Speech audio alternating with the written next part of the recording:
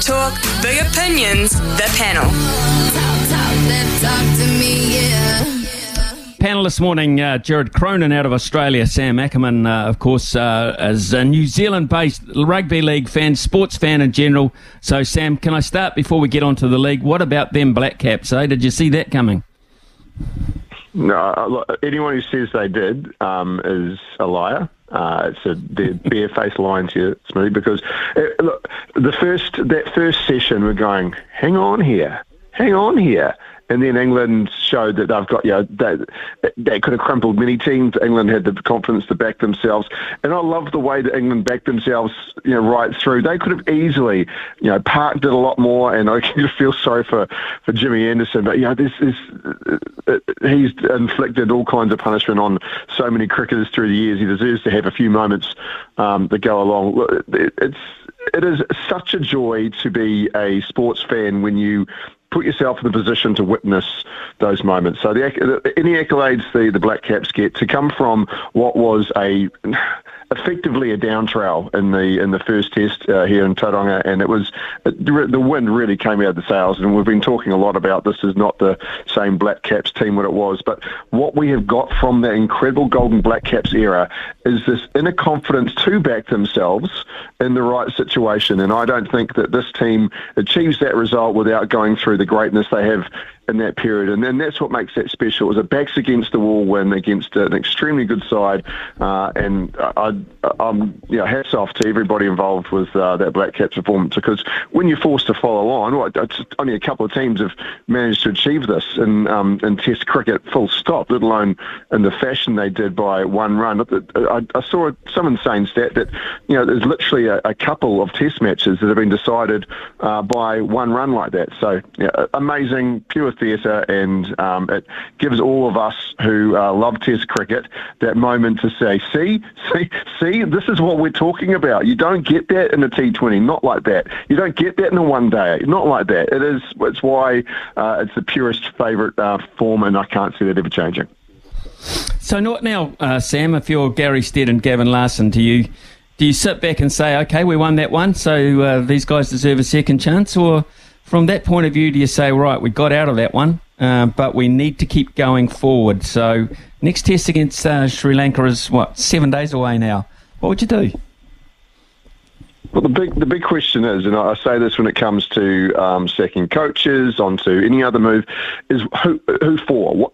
Who do you have that you bring in you think will get a better result? Because, they got away with it, and I don't think that should be a hall pass for everyone in that team to hold on to their positions. But I certainly feel that if they go, right, well, we weren't happy with the performance, and we believe that player X coming in is a game changer, then by all means they should make changes. But I don't know. I kind of look at the depth and go, where are those changes, Smitty? I feel like there's almost an argument to be had that we're not seeing the best in general out of the Black Caps right now. But are you just shuffling deck chairs on the Titanic by bringing in players who aren't necessarily going to produce different results?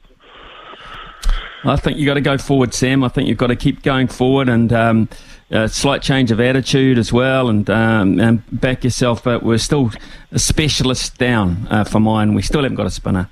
We still need another seam bowler, and we still haven't sorted out number 4 or 5, to be perfectly honest. So, okay, that's the cricketing side of things, and the night that you've been waiting for quite some time has arrived, almost. The Storm against the Eels, kicking it off tonight. How do you see that? Yeah, I'm glad. Those first 3 months of the year just wasted. It's 2.5, I should say. It's good to get into the real sport now. Smithy, cannot wait. I am very excited to see league back at that scale, of course. But I personally, the first game of the first round of the season always brings so much intrigue to me, just because it's the opportunity to see where everybody's at. It's not just wanting to see the Warriors go first, but the Storm. Now, look, they've still got arguably the best halves pairing in the comp. Your Panthers might disagree with that, and I'm really interested to see what Munster and Hughes can do with this team, because they are right now a front row in a halves pairing. This is not the dominant Storm team. They've lost something like 700 plus games worth of experience out of this time, including the Bromwich boys. and Brandon Smith, some real strong Kiwi contingent. But we know that they being the Storm, always had this incredible ability to bring players into a position and play the role they're supposed to play. Even when they lost key players along the way, like Cooper Cronk, they found other players to be that role that they needed, not necessarily be a different player, but to fill the role required. If this is Bellamy's last season, if he can make this team a great team and a genuine title contender, then it'll be among his great accolades to show that he can do it with anyone, not just a gifted generation of players. And the Eels, went close last year, and I don't know. People think that window's closed, but their chance to win a title, I'd be very keen to see how they go today, just to see if they've still got that punch. Okay, right. Jared Cronin joins us out of Australia. Jared, excitement levels high over here. We'll get on to the Warriors shortly, but it does kick off tonight with the Storm and the Eels in a relatively new look Storm, as Sam has pointed out. How are you looking at the opening encounter? Yeah, it's going to be a huge one, actually. It's almost fever pitch over here in Sydney, I can tell you that much. People have been really, really hanging out to see some footy, some real decent footy. And man, what a start we've got with the Storm up against the Eels. Going to be a huge clash. Obviously, the Storm have lost a few troops from last year, as have the Eels. They've lost a couple of guys from their grand final side as well. So it's going to be an interesting sort of, just to kind of see how these teams have adjusted and who's going to basically fill in the spots that have been filled by more experienced campaigners. Obviously, the Storm have got a huge sort of hole in their forward pack. A lot of experience has gone out the door. So they've got new guys coming through, including former Warrior Eliezer Katoa, which will be exciting to see how he goes up against a pretty solid Parramatta Eels forward pack. Right, okay. That leads us to tomorrow night then, Sam. And I think we need to look at the Warriors. In fact, I'll tell you what we'll do, Sam and Jared. We'll take a quick news break first, and then we'll get into the teeth of the Warriors against the Knights tomorrow. So here's Araha with a quick update, and then we'll get into the serious stuff. The panel. Talk to me, yeah. Right, it's tomorrow night. It's at Sky Stadium in Wellington. It is the Warriors, their first game of the season against the Newcastle Knights, hosting them down there. Sam Ackerman and Jared Cronin are with us to look a bit more closely at this game. And first of all, Sam, the lineup for the Warriors, predictable for you, and what do you make of it? Yeah, it's pretty close to the strongest side I can imagine the Warriors putting out at this stage. Jazz Tavanga's injured, and he, to me, comes in as to 13 with ease. I know he can be great off the bench too, but I'd like him to start personally. I think he's incredible there. There will be, and I've already heard many of the pangs of frustration of, Sean Johnson, why are you persevering with him? Well, first of all, he was always going to start. Andrew Webster was always going to give him the ball and say, it's yours. Your chance to push through that. It's up to you what you do with this from here. Sean Johnson, like him or not, it certainly has earned that right, and I would have picked him in 7 every time. Luke Metcalf being injured certainly made that decision easier in my opinion, but I'm looking forward to seeing how he fits in with Te Maire Martin. And there's a couple of players that we outside of the players we know will deliver that I'm really looking forward to. I've got this inkling inside me, and I feel it in my waters, Smithy, that Mitchell Barnett is about to become my new favourite Warrior. I loved him in Newcastle, who's incidentally taking up first up. He's got a bit of that Michael Luck to him, but with a bit more size than Milky had when he played. So I don't know. I feel that he's got that kind of backbone of the forward pack, and I think he's going to relieve a lot of the workload on someone like a Tohu Harris, which can allow him to use his ball playing skills more. So yeah, excited to see him. Braden Williami in the centres as well. I think his the way he can distribute the ball, his distribution will really add a lot to this side, and I think Watene Zelezniak will really benefit from it. So there's a lot to like.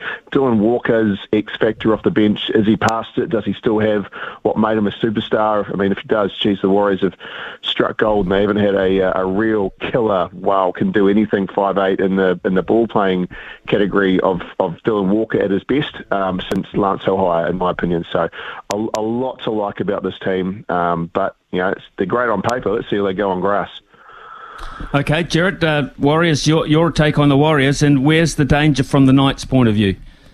Yeah, well, obviously a lot of the news centering around the Knights has been Kalen Ponga's switch to 5'8". So really, I think a lot of the game is going to come down to how much the Warriors can pressure Kalyn and try and make him, force him into areas that he otherwise wouldn't have done. He's not playing in a totally familiar position. He's played there before, but this is a real step up in terms of committing to the number 6 jersey. So our boys need to get up in his face, try and shut down his space as best they can, and also just try and limit what he can do, creating holes for his runners outside him. I'm really interested to see how Tohu Harris leads this Warriors team against the Knights. In terms of the backline for the Knights, they've got a couple of good young players in there. Obviously, Dominic Young was a star at the World Cup. Kalyn Ponga mentioned him before. But it's probably up front where their strength lies in the Knights. So it's going to be the challenge for the Warriors, big boys up front, to take it to them, try and lay a good platform. And then out wide, it's going to be the combination between your spine of Wade Egan, Tohu Harris, and then the halves, Sean Johnson, Timaide Martin, and how they operate in terms of creating a little bit further out wide for our boys to hopefully go and score a bunch of tries. I kind of, and I hate to use this phrase, Sam, so early on in the piece, but I kind of think for the sake of everybody in this part of the world, this is almost a must-win.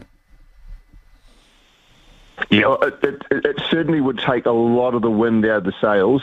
It's must win in the terms of perception, Smitty, more than it is about there is a loss here hopefully wouldn't have any major detrimental chances to where they end up finishing. Every game counts, all that jazz. But certainly as far as confidence for this team and in this team goes, this Knights team is beatable. Look, Kalyn Ponga at his best, absolute world beater, absolutely. And I agree with Jed about the pack as well. I like what the Knights have to bring. I don't think they'll be a pushover, but they haven't been great. They were very poor last year. And I think this Warriors side at home, by home I mean New Zealand, of course, in Wellington, with what they've got, a new coach and so much to run for and to achieve, I agree in the concept of the court of public opinion. A loss here will be too many people just to go, same old Warriors, I'll slot them away for now. I'm not gonna worry about them until they give me a reason to. But a win here puts them right in the top of the conversation. Jared, what about other matchups over the weekend? What are you looking forward to? I tell you what, from a historical perspective, I'm really looking forward to the Dolphins-Roosters match. And that's not to say that the result will be, really up in the air. You'd expect the Roosters to go up and really confidently put away the new boys, Wayne Bennett's team. But I just think from a pure historical perspective, we hadn't seen a new team in the NRL since, I believe, the Titans in 2007. So it's been a long time between drinks since we, brought in a new team and all that comes with it. It's always such a special occasion. You often think back to 1995 when the Warriors came into the league in the first game against the Broncos, and even just talking about it now, it gets me a little bit excited. So I want to see a little bit of that spark, a little bit of that juice.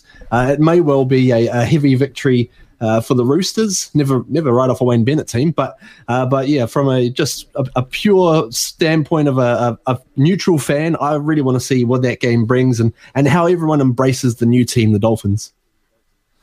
Okay, Sam, let's talk a little bit about the All Blacks. I mean, we've had you on every week for ever, it seems, which has been great, and every week we talk about this particular subject, but can we finally put it to bed now, because Dame Patsy Reddy has stood up and said, we will give you the name of the new All Black coach in the next 4 to 6 weeks, which goes against the grain from what the incumbent wanted, but at least they've made a decision.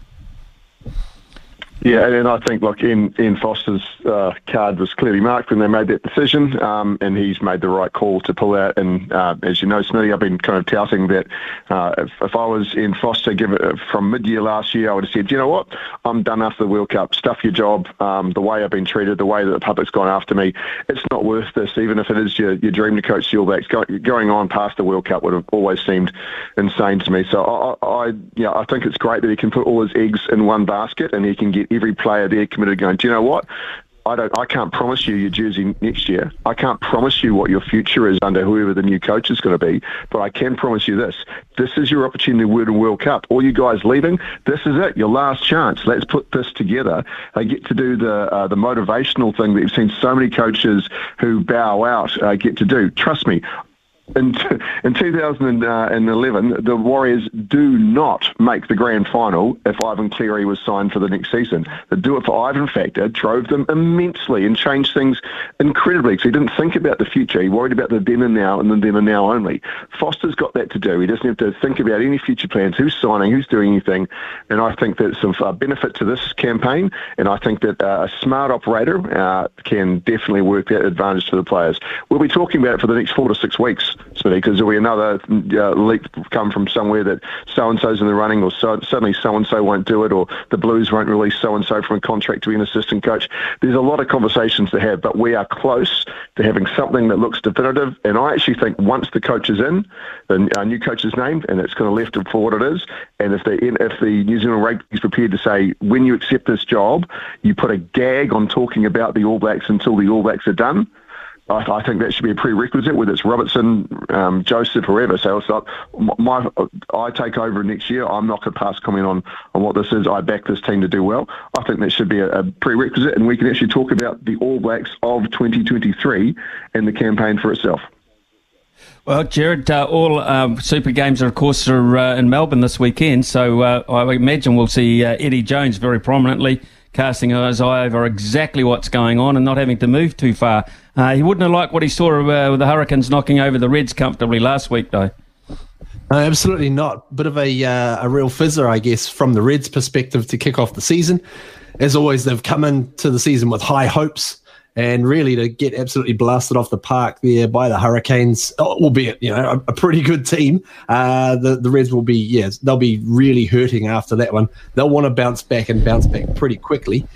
They've also maybe just lost a little bit of a step in terms of momentum with Daniela Tupou signing on from next year for the Melbourne Rebels. So a little bit of an outward movement, I guess, a few players having been lost from the past couple of successful campaigns. But yeah, Eddie Jones is going to really want to see just a little bit of fire from his Australian teams, especially for this round. They really get behind it in Melbourne. They're trying to really pump it up and get excited and capture a bit of the magic that the NRL Magic Round has captured. And so the only way to really do that is for your teams to perform at a high level. So from an Australian perspective, they'll really be looking for them to compete against the Kiwi teams. Of course, the Hurricanes playing the Rebels, also so the Blues, Brumbies as well. So there's going to be a couple of good matchups in there that really are going to be interesting to see just how things are really placed in a World Cup year. So fascinating from a Kiwi perspective, as always. But also, as you say, Eddie Jones is going to be in there keeping a real close eye on just exactly what's going on. Jared Cronin's been with us this morning out of Australia, and Sam Ackerman, of course. Every week we have Sam and strong league content this morning. Thanks, gentlemen. Appreciate it from both of you. Hopefully we'll have another panel around the same time tomorrow morning. It is 10:42 here on SENZ.